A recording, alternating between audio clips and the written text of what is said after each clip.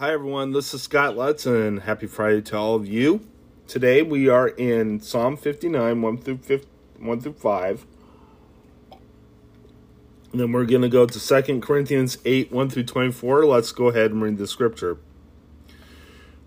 Psalm 59. For the director music to the tune of Do Not Destroy, a psalm of David, a miktam, when Saul had sent men to watch David's house in order to kill him. Deliver me from my enemies, O God. Protect me from those who rise up against me.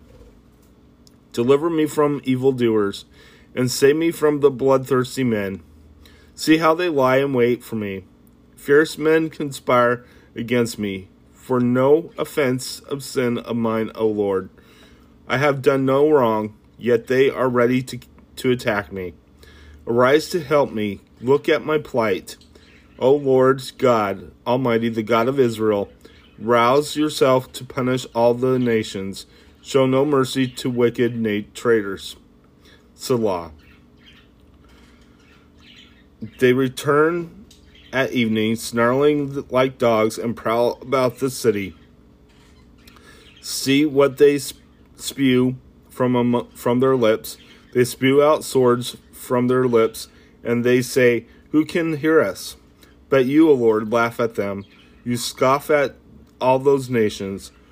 O my strength, I watch for you. You, O God, are my fortress, my loving God. God will go before me, and will let me gloat over those who slander me.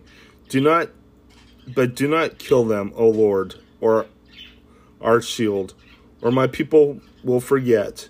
In your might, make them wander off and bring them down. For the sins of their mouths, for the words of their lips, let them be caught in their pride. For the curses of lies they utter, consume them in wrath, consume them till they are no more.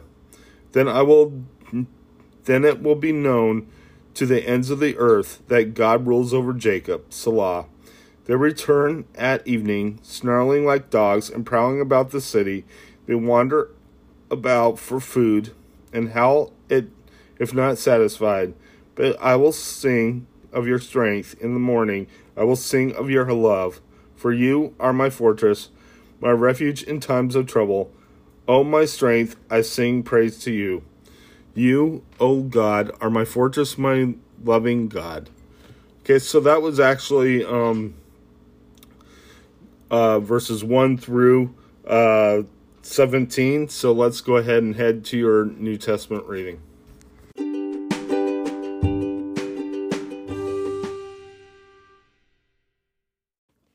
Okay, so this is 2 Corinthians 8, 1 through 24, generosity encouraged. And now, brothers, we want you to know about the grace that God has given the Macedonian churches. Out of the most severe trial, their overflowing joy with their extreme poverty welled up in rich generosity.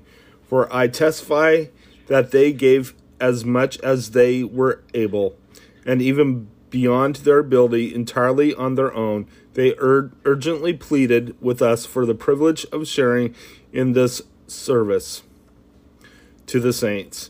And they did not do as we expected, but they gave themselves first to the Lord and then to us, in keeping with God's will. So we urged Titus, since he had earlier made a beginning, to bring also to completion this act of grace in your part. But just as you excel in everything, in faith, in speech, in knowledge, in complete earnestness, and in your love for us, see that you also excel in the grace of giving. I am not commanding you, but I want to test the sincerity of your love by comparing it with the earnestness of others. For you know the grace of our Lord Jesus Christ, that though he was rich, yet for your sakes he became poor, so that you through his poverty might become rich. And here is my advice about what is best for you in this matter. Last year you were the first not only to give, but also to have the desire to do so. Now finish the work so that your eager willingness to do it may be matched by your completion of it, according to your means. For if the willingness is there, the gift is acceptable according to what one has, not according to what he does not have. Our desire is not that the others might be relieved while you are hard pressed, but that there might be equality. At the present time, your plenty will supply what you need, so that in turn their plenty will supply what you need. Then there will be equality, as it is written. He who gathered much did not have too much, and he who gathered little did not have too little. Titus sent to Corinth. I thank God, who put into the heart of Titus the same concern I have for you. For Titus not only welcomed our appeal, but he is coming to you with much enthusiasm on his own initiative, and we are sending along with him the brother, who is praised by all churches for his service to the gospel. What is more, he was chosen by the churches to accompany us as we carry the offering, which we administer in order to honor the Lord himself and to show our eagerness to help.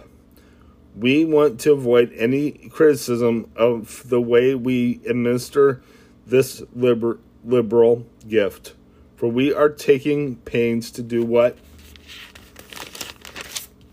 is right, not only in the eyes of the Lord, but also in the eyes of men.